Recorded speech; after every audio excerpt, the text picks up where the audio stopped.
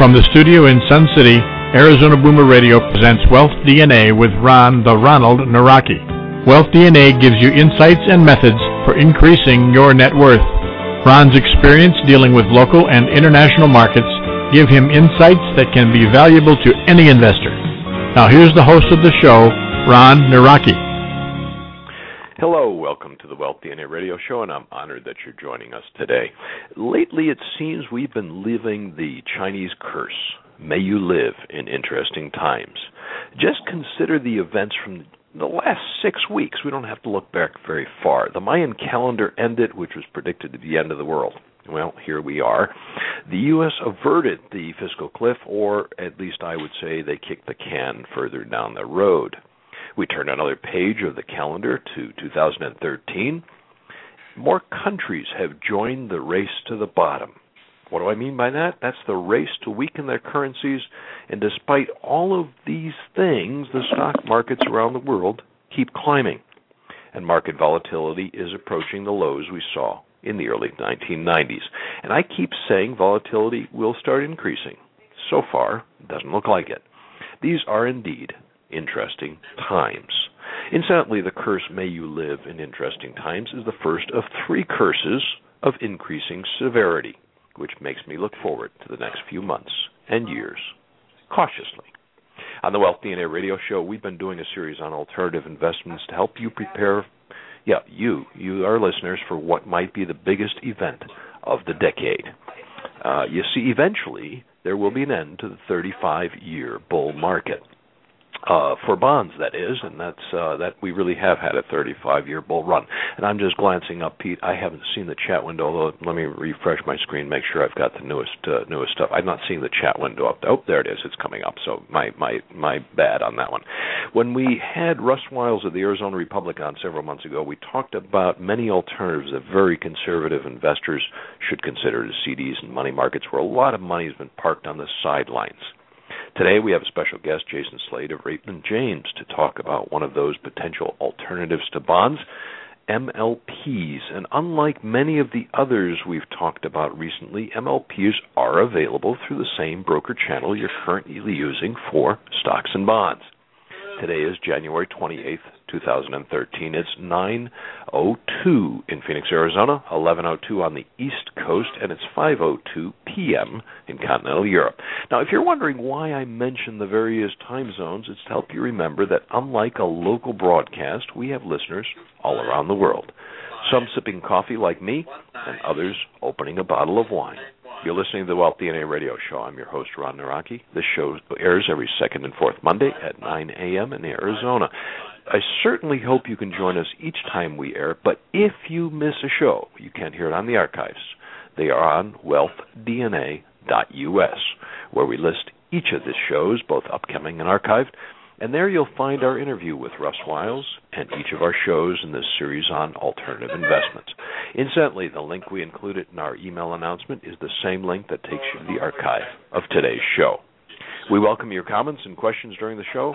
You can either use the chat window below the radio player or call in, and our producer will put you through. The call-in number is 917-388-4162, which is also shown at the top of the screen. By the way, the U.S. equity markets, after 8 days of increases, are down this morning, which is very typical for a Monday. Asia was strange.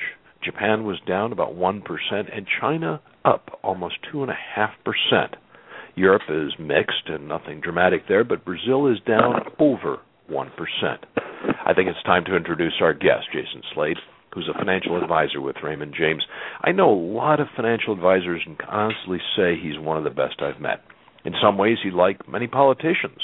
Ooh, that doesn't sound good, does it? Well, politicians will readily share their opinions on almost any topic, I should say. But unlike politicians, Jason can talk about any economics, investment-related topic intelligently. Jason runs 2 weekly meetings for investors in the Phoenix area. I've been participating in one of those groups for about 5 years, so I've really gotten to know him and have been amazed by the number of topics he can address intelligently, unlike politicians. So let's give a warm radio welcome to Jason Slade. Welcome, Jason, and glad you're finally got you on this show. Thanks, Ron. I appreciate that. Appreciate that introduction. It's going to be tough to live up to. I'm convinced it will not be at all. Now, I gave a brief overview of your background. Obviously, talked a little bit about the groups you run. But how do you introduce yourself when you meet new people? I usually it's one of the questions that comes up quite often. What is it that you do? And I usually just tell people that I help them make sound decisions with their finances. We've been doing that for 15 years, whether it's estate planning or, as you and I talk about it, the coffee clubs that we hold, whether it be Wednesday or Thursday. Just help people be informed about the options that are there and have them make it, whatever decision we're going to make. Let it be one that we have as much information as we can on it. Okay, and occasionally you probably introduce yourself as your wife's other half or your kid's dad, right? When I do that, I tell them, yes, I do. I'm the short end of the gene pool when it comes to my bride, but no, it's there's also the personal side, not just the financial side. But before we jump into the topic for today, let's make sure each of our listeners know a little bit about Raymond James. See, some might assume that it's some small financial planning group here in the Phoenix area that Mr. Raymond James started, and he's hired a few bright financial advisors like you and even your brother to work for him. So why don't you explain a little bit about Raymond James?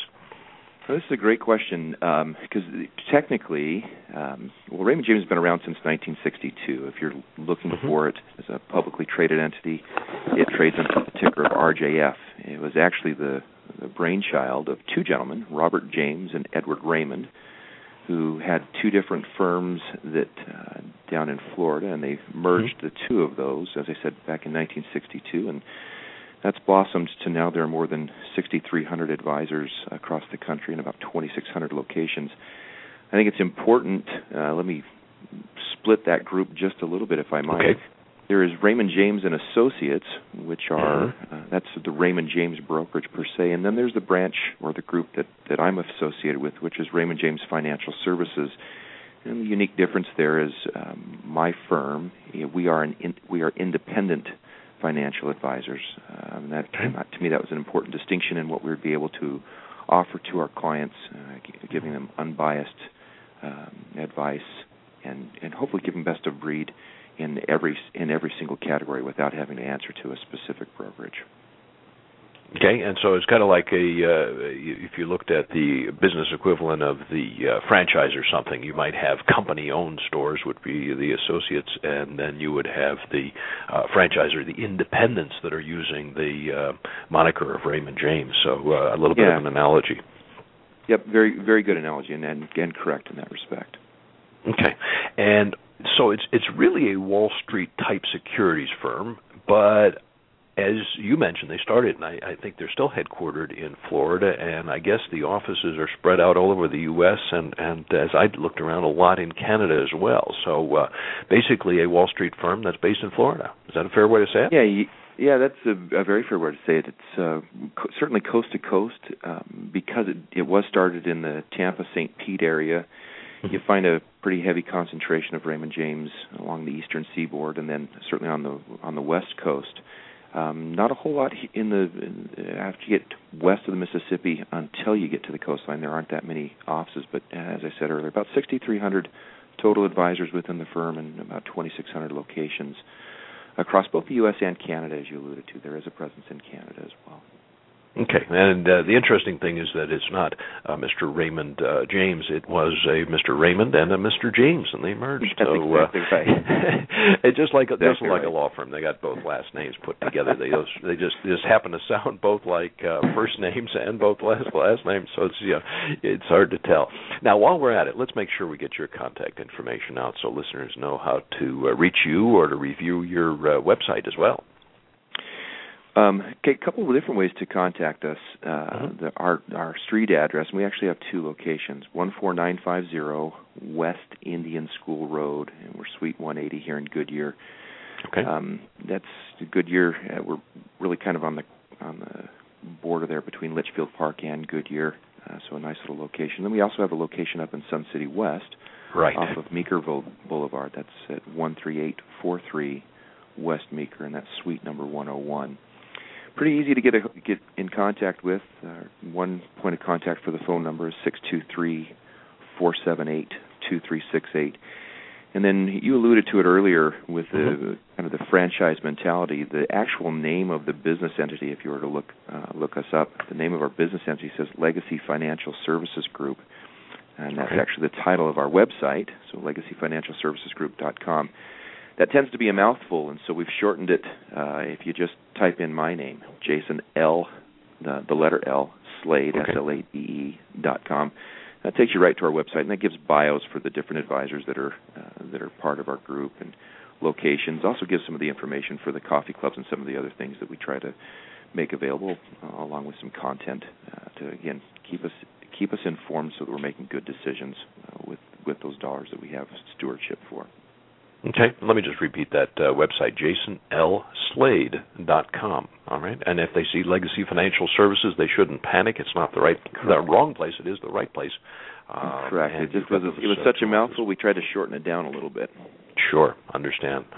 Okay, and other people have gotten much more used to typing that stuff in. Back in the old days, if you had a website longer than four letters, people kind of got confused. But today, it's gotten to be less of an issue as we've all gotten a little bit more keyboard or screen friendly. Anyway, I thought it might be helpful if we first talk about how MLPs fit into the overall investment landscape and, of course, define what they are. See, I got started in something back in the mid-'80s. I went back and checked in my records. There was a big push by investment firms to get clients, and I was one of those, to invest in these publicly traded limited partnerships that were designed really as tax shelters. Tax rates were much higher back then, and the idea was to take advantage of some of the depreciation, depletion allowances. Now, are MLPs an outgrowth, or are they the same thing? Tell us a little bit about how they fit into the overall landscape. Again, terrific question. And if you look back, master limited partnerships, at least of the variety that we'll discuss, were really first started in 1981. And so the genesis, I would suggest, fits part of what you're talking about, where hey, we're going to have some tax advantages here and some depreciation, and as you mentioned, the depletion allowances. And that's really gone forward to where we are right now. The master limited partnership, as we'll discuss, most of those are publicly traded, and there's some key components. Usually there's a general partner, and then you and I, we own units as opposed to shares when we purchase them, and we then become part of that limited partnership or limited partner substrata within that group. So certainly the genesis comes from what you're familiar with, that was started back in the 80s. Okay, and as I recall, actually, when I look back at some of the ones I got involved in, they were not very liquid. So if I wanted to exit, I needed to contact my broker. He would go ahead and get a price quote. There was usually a pretty big spread because they weren't intended to be traded. They're kind of like these trusts or something like that. And I assume that's not a problem at all with the MLPs we're going to be talking about. You're 100% correct. That's been one of in the evolution of this particular asset class, that's been one of the big changes, and part of, quite honestly, part of the allure is it gives you an opportunity to tap into some items that can give you certainly some better income, higher yield to your portfolio, but very, very liquid to you. They're bought and sold on exchanges every single day, and so that liquidity issue that you are familiar with from the early 80s has really been washed out of the process. Okay. All right. Excellent. Now, when I also hear the term partnership, I think about the legal liability of some of the partners. And you touched on the two different types, but are the investors in MLPs, if you or I are investing in them, are we liable for the debts of or the actions of the partners in this venture? No, those again, terrific question. That really falls to whoever the general partner is, and the general partner, certainly they're well rewarded for those risks that they take. But you and I, when we buy Kinder Morgan or a Lynn Energy or any of those other master limited partnerships, we don't bring that additional burden or liability onto ourselves. Okay, all right. That's important, so somebody doesn't think of it as a partnership where all of a sudden they're going to be getting lawsuits or having to put in equity if something goes wrong or whatever else. So it is not those kinds of partners. We are limited partners, as I think you said it appropriately. Okay, now let's sure.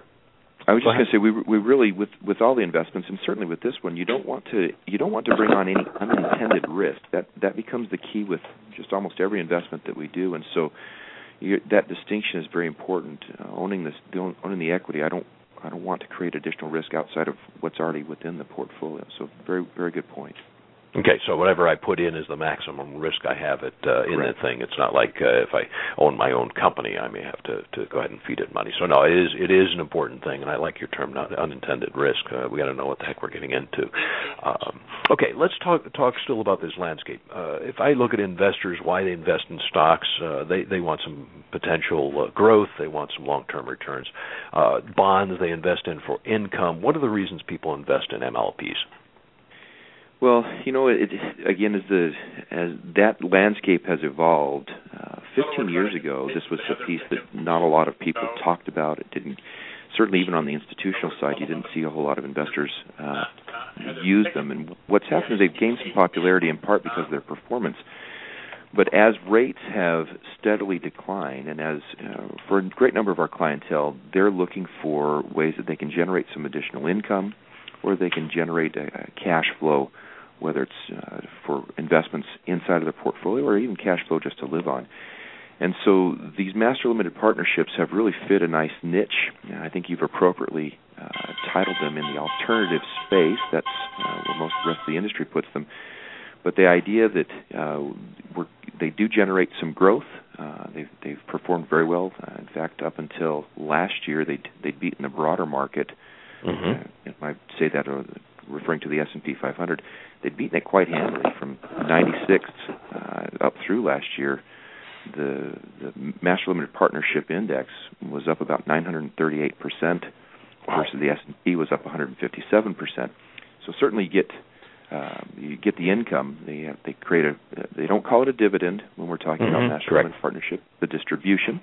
Right, good point. Technical difference. It's important for the IRS when they do that, but I think as important, this is a type of an investment that gives you the opportunity for some growth as well. And then certainly most of the time for our clients or for investors as they approach me and ask about them, they've usually gone through some type of a screen, and some of these will come right up to the top because they have very generous yields quite often associated with them, and they're usually very consistent with the way that they pay those distributions. Okay, so if I were to put that together in kind of a one-word version, if I say stocks, we go after growth, bonds, we go for income, MLPs, we might say both. Yeah, almost a hybrid type of an approach. Okay. All right. Now, one of the key reasons I wanted to have you talk about MLPs, and it's obviously not the only one you're familiar with, is I'm worried about a 35-year bull market in bonds eventually coming to an end. Now, admittedly, I've been kind of on the bleeding edge of that prediction, sold my bond holdings more than 3 years ago. Now, I don't regret that, since even though I've missed some continued appreciation. Do you share my concern about the potential decline in bond prices? Boy, absolutely. It's interesting. This has been a point of conversation and a lot of discussions with clients and even amongst my peers. As you so precisely put it, you've had 35 years where for just about any bond investment that an investor has made, they've put the money into a bond, and not only have they received the income, but they've seen the bond prices go up. And unfortunately, or fortunately, that part of the market, I really do believe, has started to run its course with rates as low as they are right now. For most investors, when we look at that, you kind of take a guess as to which way rates will go. We only have three choices. They can go up, they can go down, or they can go sideways. Well, where we are presently, I don't think there's a whole lot of opportunity for them to go much lower, right, which really limits any appreciation that the bond may produce for you. And if the rates go up, of course, as rates rise, the price of those existing bonds fall. You're thinking about a portfolio and thinking about total return, which would be any growth or losses plus your distributions. I think that creates a pretty challenging environment for a lot of bonds, not for all bonds entirely. I wouldn't eliminate that as an asset class to consider. I wouldn't eliminate it from my portfolio.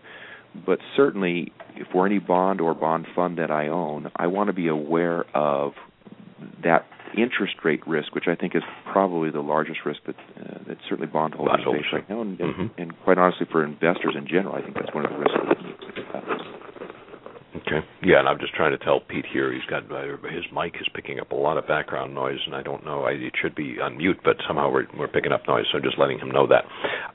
So I guess this would be an appropriate time where financial advisors very often mention, but if somebody's looking at bond history and say, hey, bonds have done great, and not just 5 years, 10 years, 20 years, but 30 years, that must mean they're going to continue to do that. So this is one of those good times to say that past performance is not a guarantee of the future, even when you look at 35 years worth of past performance.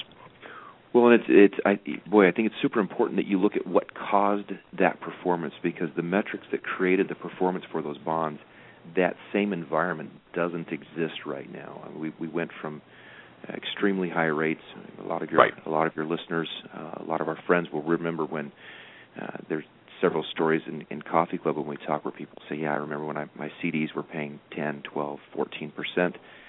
We tend to forget that mortgages were high and there were some other circumstances that may not have been as pleasant. But now as those rates have dropped, the head or the tailwinds that group, whether specifically the fixed income investors enjoyed, that tailwind is really, I think it's run its course.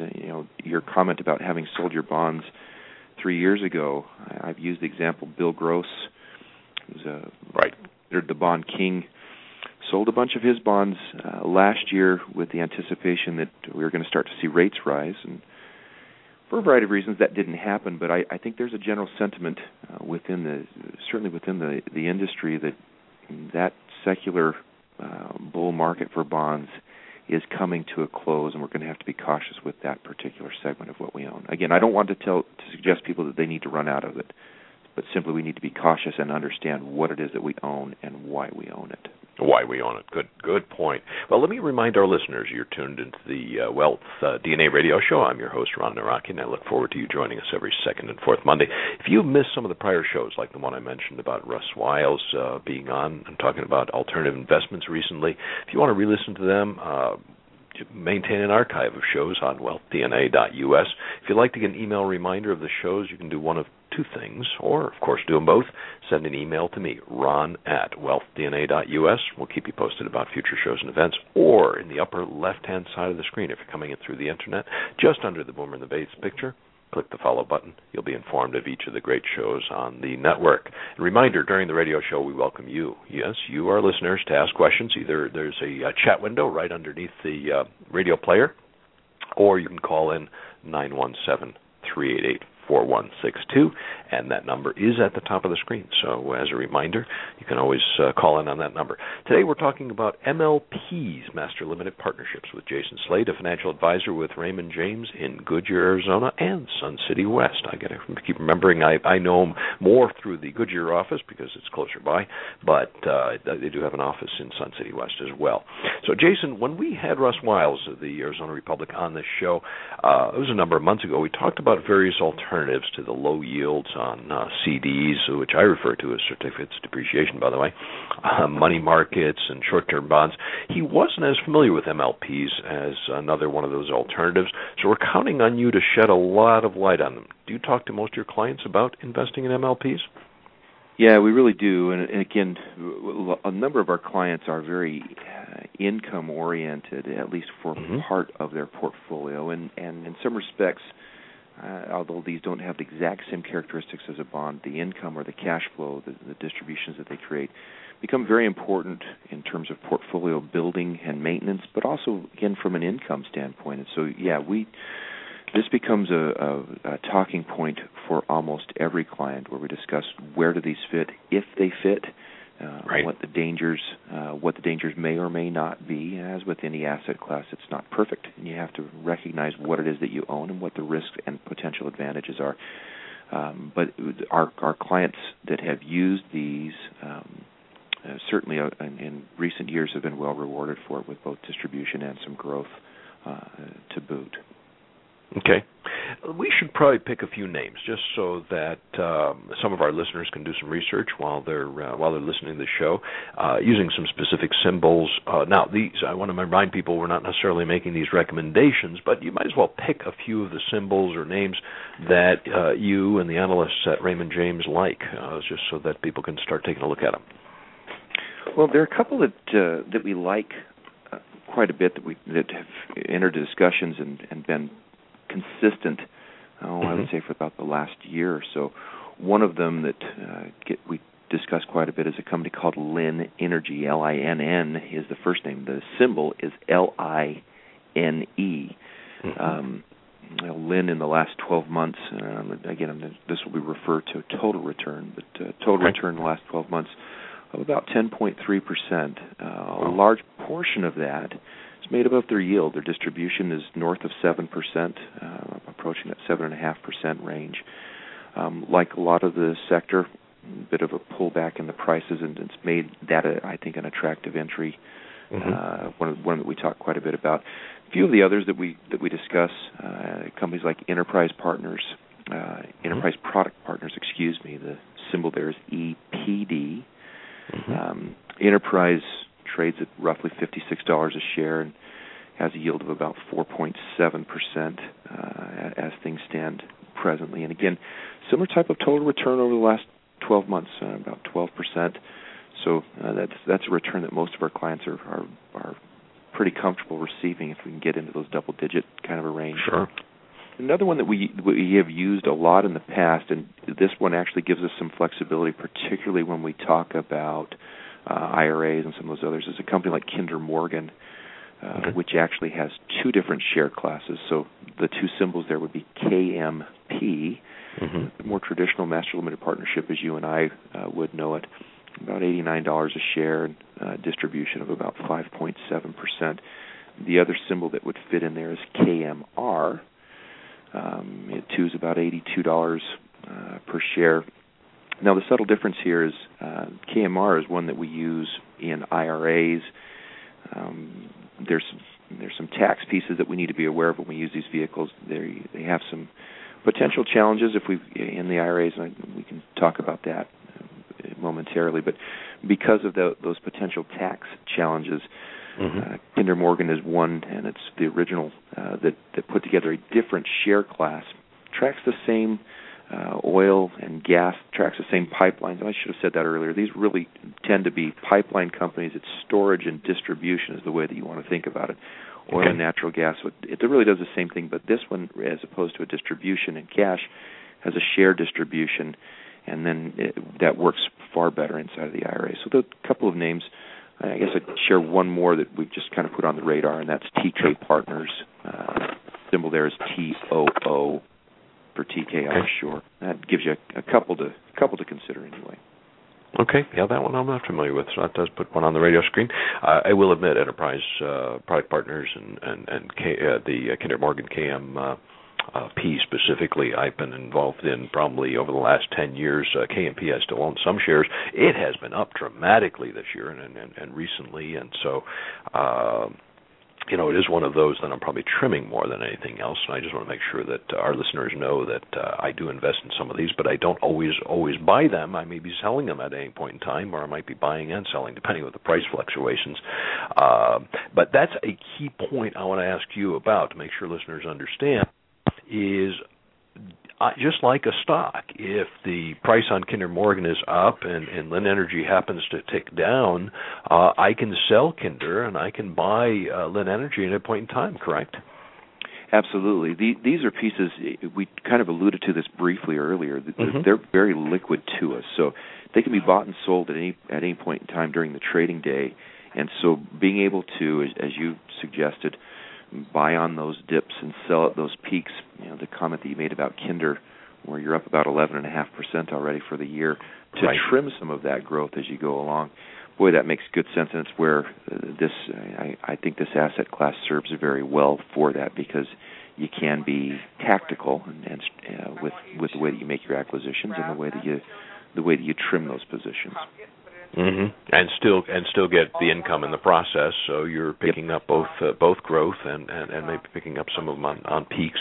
And at least my experience has been I've never lost any money taking profits.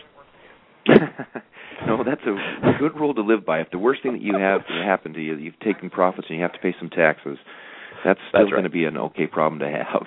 That's right, exactly, because they still take, at least today, less in taxes than we get to keep. So that's not so bad. To keep, that is correct. Exactly. Now, I'm going to use the term intentionally of dividend yield, and you'll correct me on this one, which is good. So I want to make sure that gets stressed with our investors. We tend to look at our screens and we see the term dividend, those kinds of things. But what kind of yield would investors expect from a KMP or from a Linn Energy? You talked about the total return, but let's just make sure we scale back to just the yield portion of that. What are those typically running? Sure. So right now, Kinder, again, and I'm referring to KMP here, Kinder Morgan's yielding 5.7%. And I would tell you that historically, it's run right around that neighborhood of about 6% in terms of its distribution rate. Again, as the price goes up, of course, that yield will appear lower, but it's roughly in that same kind of a vein. Linn Energy, and this is part of why we've liked it. Kinder, you said this earlier, has done extremely well in the last several years. Linn Energy, part of why we've used it, particularly in the last year and change, is because the yield is higher. The yield on Linn Energy right now is 7.4%. And so for those clients who've had bonds get called, or we've taken profits out of bonds as you may have done 3 years ago, and you start to look for how can I replace some of that income or that cash flow, we've plugged in some of those pieces. It's not.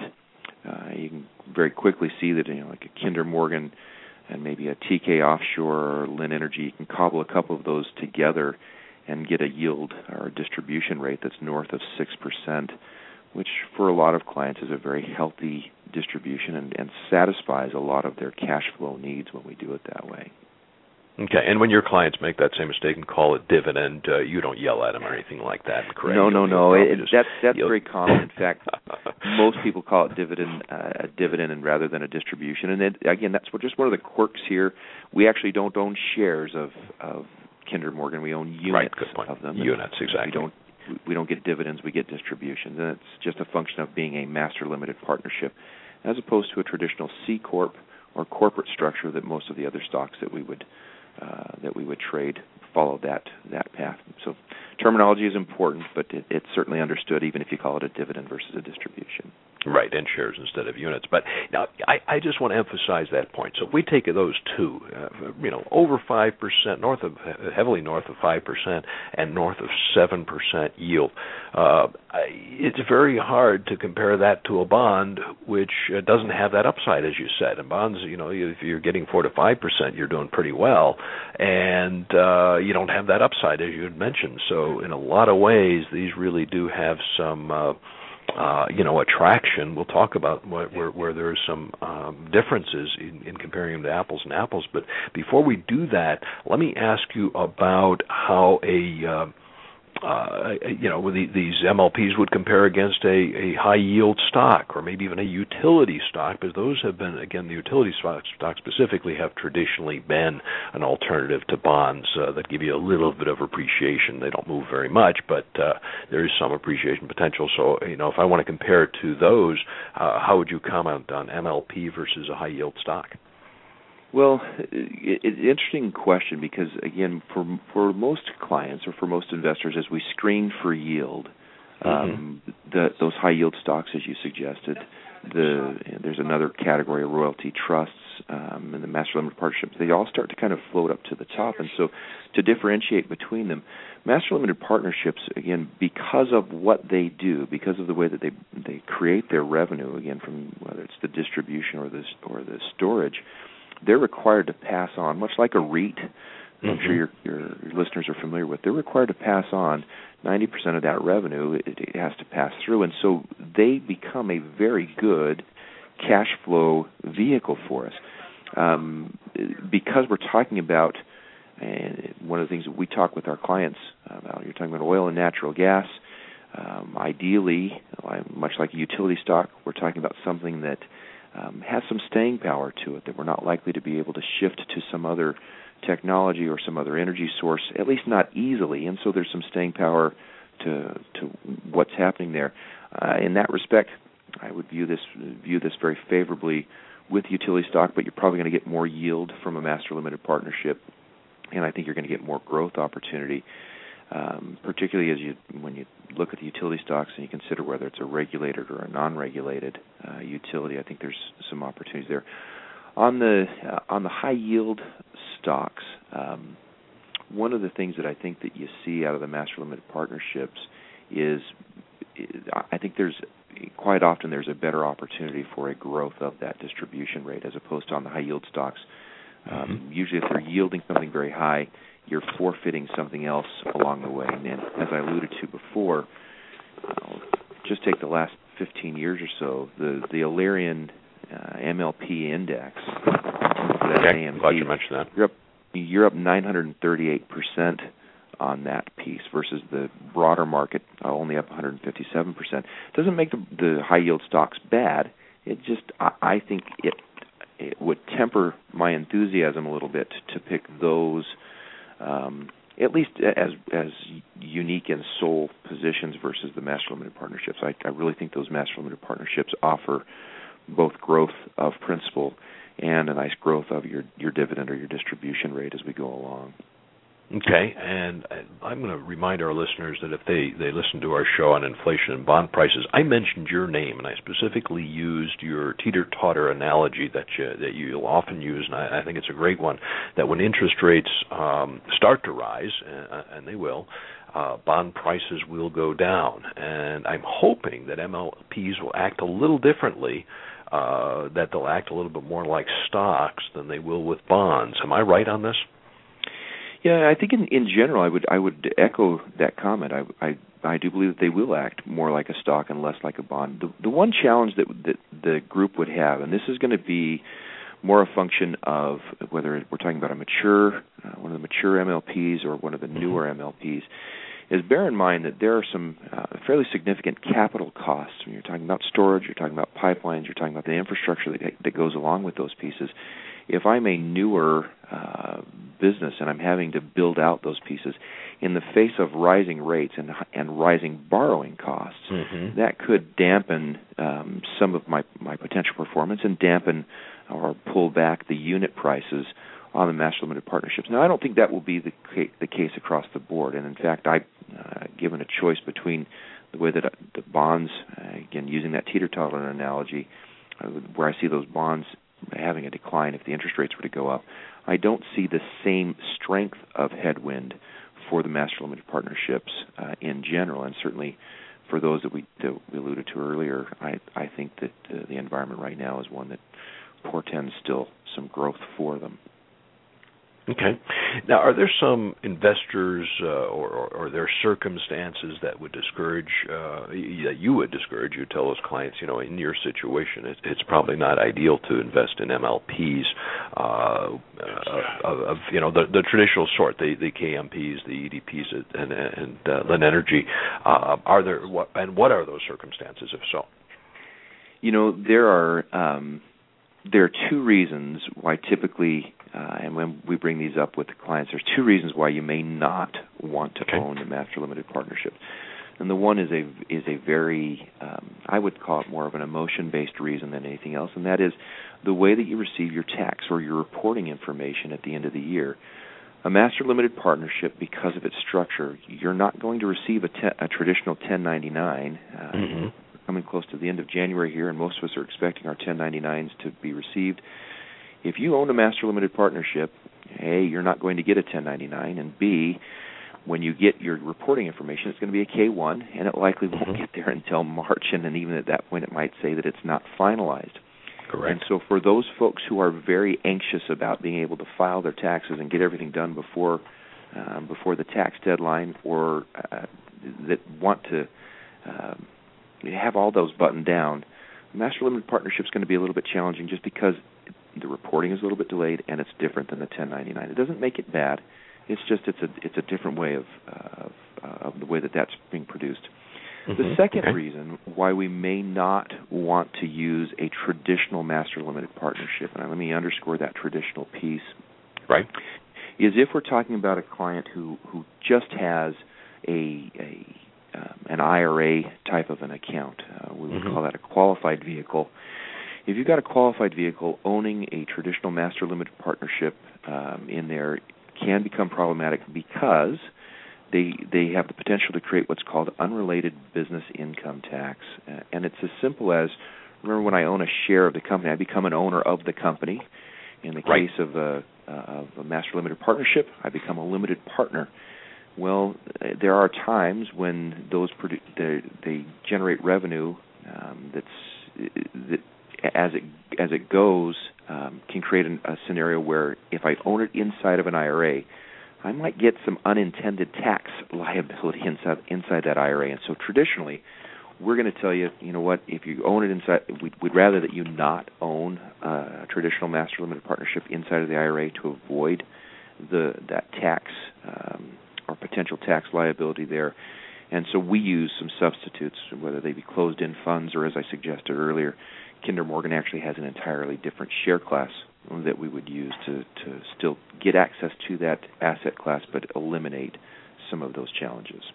Okay, and that symbol is KMR, I'll just remind them, was the one that you mentioned with the IRAs. Okay, so that first downside is that they'll be getting a K1 in the spring as opposed to a 1099, and 1099s are close to my heart because at the moment I'm working on my 1098s and 1099s for investors and clients for our own funds, so we got to get them out this week, as you appropriately said, whereas the K1, in our case as well, won't be available till March when we actually do our corporate returns, so you're absolutely correct. Now, I will mention, for those people that do taxes on their own or whatever else and they worry about that K1 or very often CPAs hate them, I'll remind you that Timothy Geithner's favorite software program, TurboTax, does indeed handle these K1s pretty well. Just asks you what's in what boxes and off it goes and puts it on the various returns, whereas if you're doing them manually, it is a pain because you do have to put various entries from that K1 into various different forms on your tax return, so it is a little bit laborious.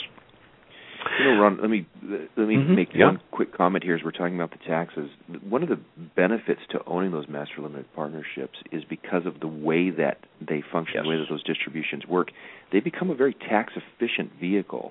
And so in that respect, at least in terms of the distributions, in that respect, it's something that if you're visiting with your accountant and the accountant has somewhat of a grasp of what you're trying to accomplish, it can at least ameliorate some of the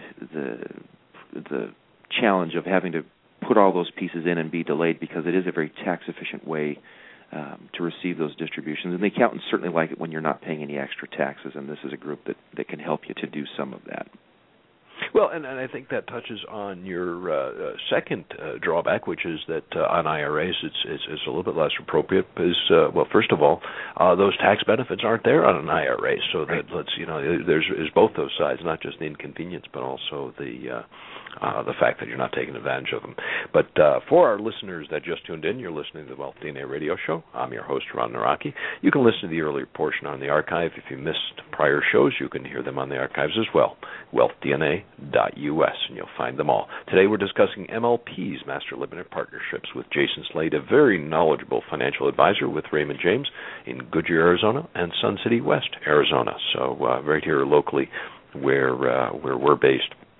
And this whole tax law aspect that we've been talking about, let me go back to that because, as you said, they're not ideal for IRAs, but very often real estate investors use their IRAs for real estate investment. If they borrow money, they generate that UBIT, or you appropriately said, is unrelated business income tax. The only big deal, if you do cross the threshold of $1,000 a year, is you have to file a tax return for your IRA, which sounds, terrible. But it is not the end of the world, so it's not like people should be scared off. On the other hand, if an investor does use their IRA heavily, they might be thinking about using those MLPs in the taxable accounts rather than in their IRA. Correct? Yeah, and at the end of the day, I think this is an asset class that has enough opportunities to it that as long as you know what, again, we've said this earlier, as long as you know what you've bought and why you own it, and then with respect to the tax law, know what I have to file to make it work, then I think that you can, again, you just have to know what it is that you're doing so that you don't, it's about those unintended risks or unintended consequences. That's what you want to avoid. Exactly, and that's one of the reasons we like to have this, on the show. We try to get these points across because we don't want our listeners to say, "Well, gee, I guess I don't know enough about it."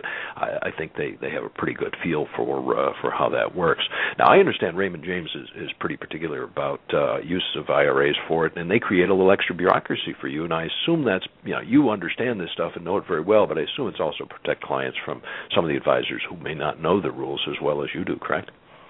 Yeah, that's exactly right. It's as we've been discussing this morning, there are enough permutations that fit in here that if you don't have a pretty good handle on what you're doing, you can even if it's on accident, you can really trip up a client, trip yourself up. And so Raymond James, like most brokerages, they do keep a very close eye on what goes in, because it's a consequence of, okay, what's going to be reported and how is it going to happen, just to make sure in my mind, it's always back to what's the liability, intended or unintended, and we don't want to create unintended liability there. So the brokerages are very cognizant about what you're putting in.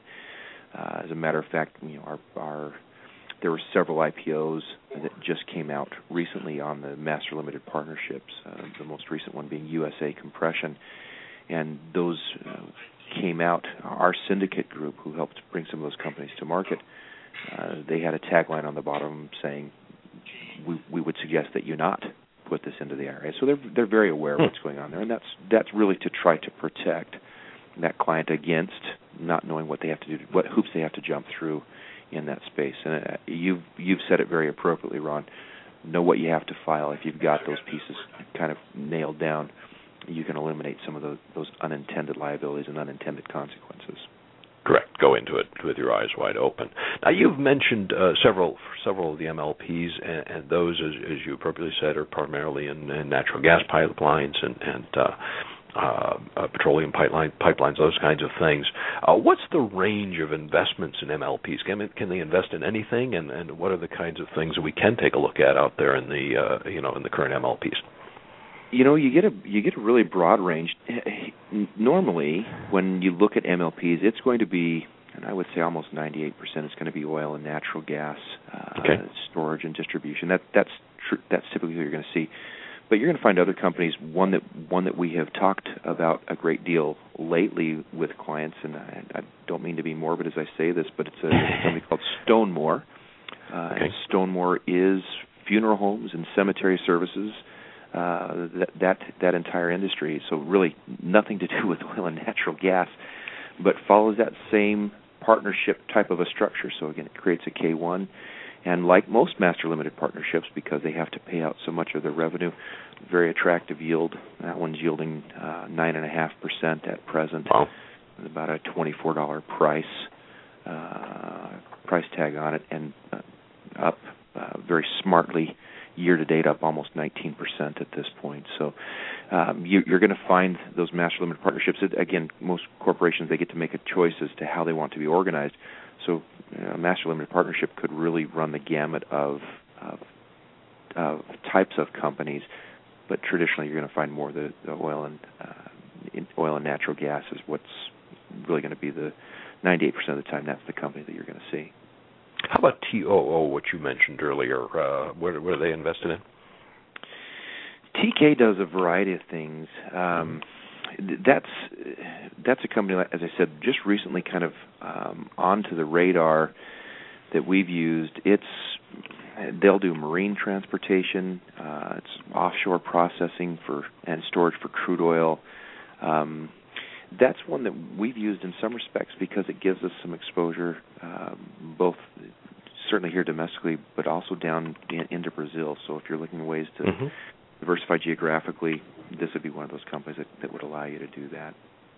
Okay, all right, and I assume all of this is driven by the laws that define the MLPs and what they're allowed to invest in and to get their avoiding the double taxation, all of those things. So they do have some limitations, but it has a pretty broad range when we're talking about cemeteries and marine transport, and I guess some of the basically there's real estate and natural resources are kind of the common thread there.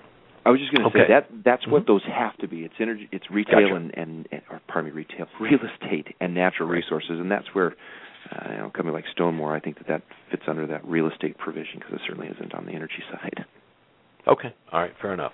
Now, are there any funds of MLPs? So if somebody doesn't want to go and individually pick these, or there's some funds or even ETFs of MLPs that would be another way to go at it, and would they maybe be helpful in IRAs to solve that K1 problem? Yeah, there are, and there's really two different methodologies that you can use in there on the fund side. So you have closed-end mutual funds and you have open-ended mutual funds. And there's an important note here on an open-ended mutual fund, because most of those are organized under the Investment Company Act of 1940. Those open-ended funds cannot have more than 25% of their portfolio invested into master limited partnerships.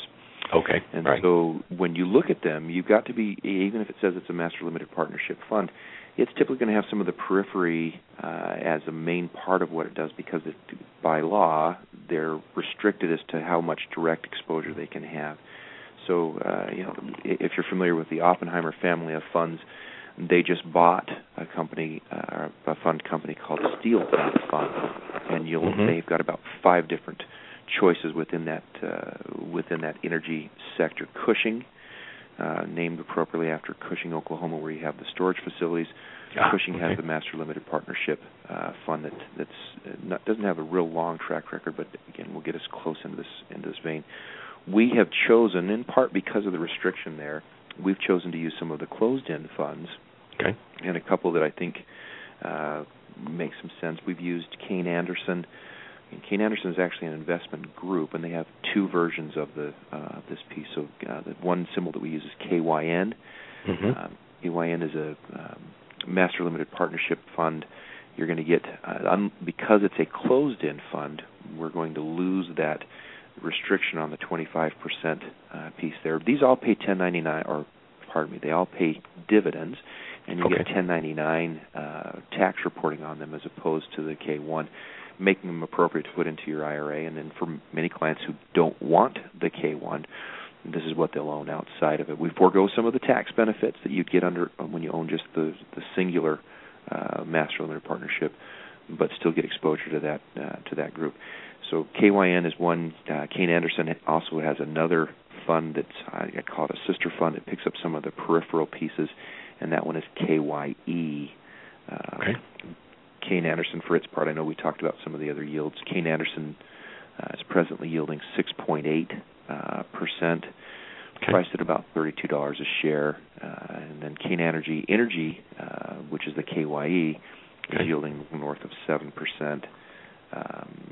As things stand presently. The other 2, the Steel Path funds and the Cushing, which are the open-ended versions, you're going to find that their yields are a little bit lower. Part of that is Kayne Anderson can employ some leverage, and so we try to temper let our clients know that leverage can cut both ways. The other thing with the closed-end fund that you've got to be aware of is because it's a closed-end fund, it doesn't always just trade on what the value of the assets are that it's invested into. And by that, I simply mean supply and demand can push the prices higher or lower than what the actual price of the securities inside of it are. For instance, at present, Kayne Anderson, the KYN that I mentioned earlier, is trading at about an 11% premium to par. Wow. So this would be one that, if we've owned it for a while, we probably want to go ahead and trim back a little bit. And if we're considering buying, I might want to wait just a bit. I don't. Most of again, this group has received a lot more publicity of late and a lot more interest, and you're starting to see more of the more institutional type of investors coming into that master limited partnership space. And as that happens, it's bid up some of those other prices, causing a lot of these to be at premiums. And for that same reason, I made the comment about Kinder Morgan. I probably wouldn't buy Kinder Morgan right now, but I would consider a Lynn Energy or a TK Offshore, because I think you're getting better pricing on those. Okay. All right. Excellent points. And so the open-ended funds really are not very pure plays. Closed-end can be, but as you said, they do get over the K1 dilemma. But on the other hand, there is a premium or discount to net asset value, and somebody should be cognizant of that before investing. Okay. Excellent. Now, one of the key questions I don't want to forget to ask: how do MLPs differ? And you had touched on very briefly royalty trust, and you mentioned that term. Royalty trust kind of remind me of what I was invested in back in the 1980s, these kind of thinly traded things. Tell us the difference in royalty trusts versus MLPs. Probably the biggest singular difference is a royalty trust typically has a timeline or a maturity associated with it. Okay. When they're created, much like a master limited partnership, these are usually based off of some type of an energy production, whether that be shale oil or natural gas or what have you.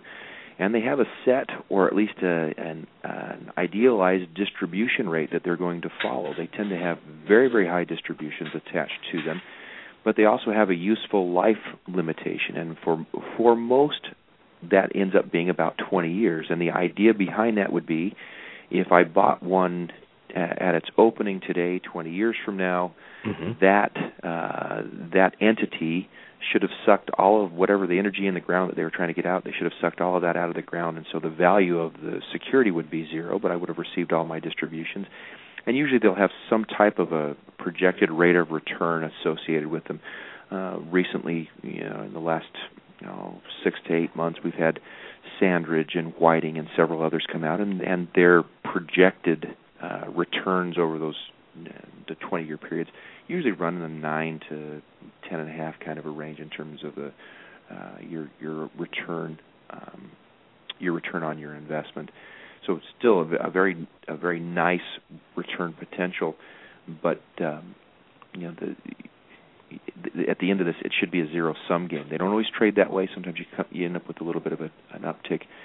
I'm looking at Whiting right now, which is one that, as I said, it's only about 6 months old, 7 months old. It opened at 20, and it's at 16.86. When I say it opened, that was the IPO price. Right. But if you're looking for distribution, it's showing a distribution presently of 18%. So certainly way up on the upper strata.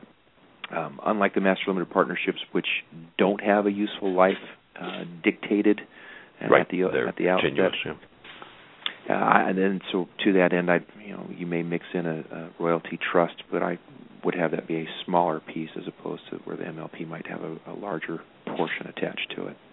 Okay, yeah, I wanted to touch on that difference, since if somebody is looking by high yield and they pick up the MLPs, they're also going to pick up a royalty trust and may even be at the top. But a very important point you touched on is if their useful life is 20 years, that means on average 5% per year of that distribution is just a return of capital, because you're getting the 1/20th of the original money you put in back again, so that over 20 years it's down to zero. So it's kind of like an annuity. You put your money in and you'll keep getting monthly amounts, but at the end it's not worth anything. So you've got to be aware that a lot of it is your own money coming back. In the case of royalty trusts, unlike although there's a little bit in MLPs, it's a very small component compared to royalty trusts. So I want to make sure that our listeners are aware of that difference, to make sure that they know that if they're getting in a royalty trust, it's a different animal than an MLP, even though they kind of look and smell similar. And the other thing to just two last quick comments on the royalty trust. Typically, when they open, they'll give you a schedule of what they project those distributions are going to be, and so some years they're higher than others, and so you need to be aware of that. The other part is as they near the end of their useful life, those yields tend to spike up, but it's because the price has dropped. So be cautious when you see those, because certainly the highest yield may mean we're only a year or 6 months away from the price going to zero, and then that's not one that we probably want to own.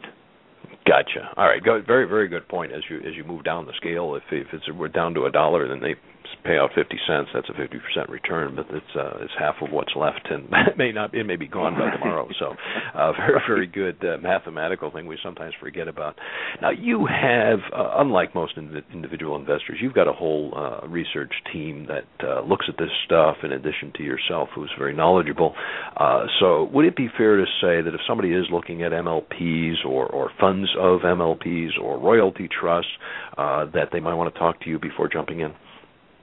Yeah, I would encourage, if you're considering this asset class in general, that you reach out to someone who's got some knowledge on the subject matter that's going to be able to give you some direction. There are enough nuances here that you just, as we've said, you need to know what you're buying and what it's going to do, but you also need to know the implications in terms of the taxes. And so at least having a thumbnail sketch of what's going to take place there, I think, will put you further ahead than just doing a search for yield and picking out the highest yielder, because there are going to be some great stocks in there. There are going to be some great master limited partnerships, but not all of them may be the best choice for you within that mix. So absolutely, I would get an expert or someone who's got some good knowledge. Okay, let's get your contact information out. So I would think that after this show, most people recognize you know this stuff pretty darn well. Let's get both the phone number and the website back out again. Yeah, the phone number to contact us is 623-478-2368. And then, as I said, probably the easiest way to get to our website is just Jason, the letter L, and then Slade, SLADE.com, or you can email me directly at jason.slade@raymondjames.com, and I'd be happy to field any questions and be of any assistance that we can. This is my wife tells me that I'm somewhat of a geek because this is what I like to do and I like to think about. But this is fun, and we're happy to help any way that we can. Okay. Jason, I think we've covered a lot of ground today, and you've shared a lot of great information. Are there some aspects we didn't cover that we should, related to MLPs and royalty trusts and then the whole IRA landscape, K1s, those kinds of things? What else? What did we miss that we should cover? I think that we hit the key pieces. I would go back and I would just underscore where so much of the investing universe is going more towards those packaged type of products. We talked about the open-ended funds versus the closed-end funds. Just to really, if you're going to do this on your own, if you're going to attempt that, make sure that you really dive in and know, are you getting a pure play or not, and what those distinctions are. And then in an environment where leverage is used across so many different platforms, how much leverage am I going to be exposed to? I started my comments at the beginning by saying, let's not have unintended risk creep into our portfolios. Yep. This is a place where you can have unintended risk if you're not watchful as to what's taking place. And so that would be kind of my closing commentary there, the only thing that I would make sure to reiterate. Excellent. As usual, I've learned a lot, and I'm confident our listeners will join me in thanking you for taking an hour out of your schedule to talk to us. And I hope being on this show wasn't too stressful. You'll be able to come back on and share some insights on other types of investments and use some of the analogies like the ones I've mentioned in the show in the past, your teeter-totter example and the garlic in your portfolio. I think you've got some great things. Hopefully we can get you back on the show again. That sounds great, Ron. I've enjoyed the time. Thank you, and really appreciate being able to share an hour. As I said, I like talking about these things. I like studying them, and it's nice to be able to visit about them. Thank you very much. And it shows you know the stuff, so really appreciate that. Thank you, Jason. You bet. Thanks, Ron. Okay. Now, how do I wrap up a very good and logical conversation with Jason? I guess I should point out a few things we didn't mention, as well as highlighting some key points. If you happen to be a do-it-yourself investor and managing your own portfolio, you may miss opportunities like MLPs that you haven't taken advantage of because you weren't aware of them. That's why you listen to this show, and that's why we have guests like Jason on. On the other hand, if you use a financial advisor and you don't seem to be getting the same amount of information, he or she doesn't seem to be as well versed as Jason is on this topic and others, now you're aware there are capable financial advisors out there, and you might want to think about contacting Jason. He'll usually find a way to help you out, even if you're located in other states. I'm sure there are ways we can do that. We talked about the potential end to the bull market in bonds, and some people call it the bond bubble bursting. I can tell you it will happen. Now, I'm not allowed to tell you exactly when, so that's the only catch on that one. I can also assure you it's not too early to diversify your portfolio to not be overly dependent on bonds and certificates of depreciation. CDs. I guess we should talk about, for just a second, the U.S. Federal Reserve, or the Fed as we affectionately call it. They've been working hard for many years to keep interest rates low, and they're still doing it. You see, as you invest in these low-interest bonds, you're actually subsidizing these various stimulus programs in even the government deficit. Give that some thought. Another point I'd mention is people will say don't fight the Fed. There's a flip side. What the Fed is doing is printing money to keep interest rates low. It's like holding a balloon underwater. You have to work harder and harder to keep pushing it down. And eventually that balloon pops up out of the water very quickly. Now, are MLPs the right investment for you? Well, neither Jason nor I would answer that without knowing your specific situation. Personally, I've exited bonds, as I mentioned, and will continue to buy MLPs as prices decline.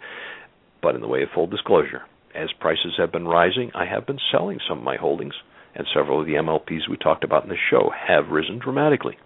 That increase in price, in addition to their yields, make them very attractive investments, and he shared some of those returns with us. Pretty certain they've outperformed the bonds that I sold off 3 years ago. So I guess I just reminded you of the first commandment of investing, which I follow diligently: buy low, sell high, which applies to all investments, including stocks, bonds, and MLPs. You see, the 10 commandments of investing are fundamentals, which were true 100 years ago, work today, and will still hold true in 100 years, and that's what we share on this show. They may just help you survive investing in these interesting times. We'll be continuing our series of shows on alternative investments, which is intended to provide you knowledge in areas of investments that most investors are never exposed to, and MLPs might be one that you haven't been exposed to. And remember that the N in Wealth DNA stands for knowledge, or knowledge. Upcoming shows will have experts on hedge funds, angel capital, venture capital, mortgage notes, precious metals, and even asset protection. And I should remind you, a good way to increase your wealth is to tune into this show twice a month. We'll share the investment fundamentals, some great ideas, and inspire you to be as wealthy as you want to be. The next Wealth DNA radio show will be the second Monday of February. That's Monday, February 11th, 9 a.m. Arizona time, same place and same time. And remember, the archives of past shows are available on www.wealthdna.us. If you have some suggestions or questions, haven't received emails about the show, send an email to me, ron@wealthdna.us. We'll keep you posted about future shows and events. And by the way, the next show on the Boomer the Babe Network is at 11 a.m. Arizona time with Michelle Whitlock, sharing a true story about how she found her voice. It sounds very inspiring.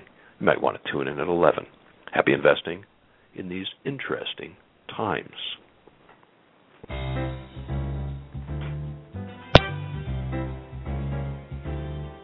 You've been listening to Wealth DNA with Ron Nawrocki on Arizona Boomer Radio.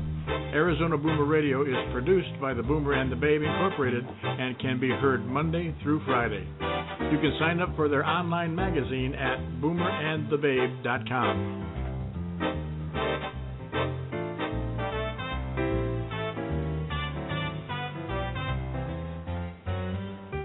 To reach the Boomer and the Babe, email host@boomerandthebabe.com or friend them on facebook.com/boomerandbabe. And on Blog Talk, you can friend them at blogtalkradio.com/boomerandbabe.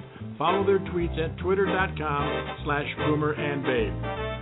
Be sure to make the second half of your life the best half of your life. And remember, at 50, you're just getting started.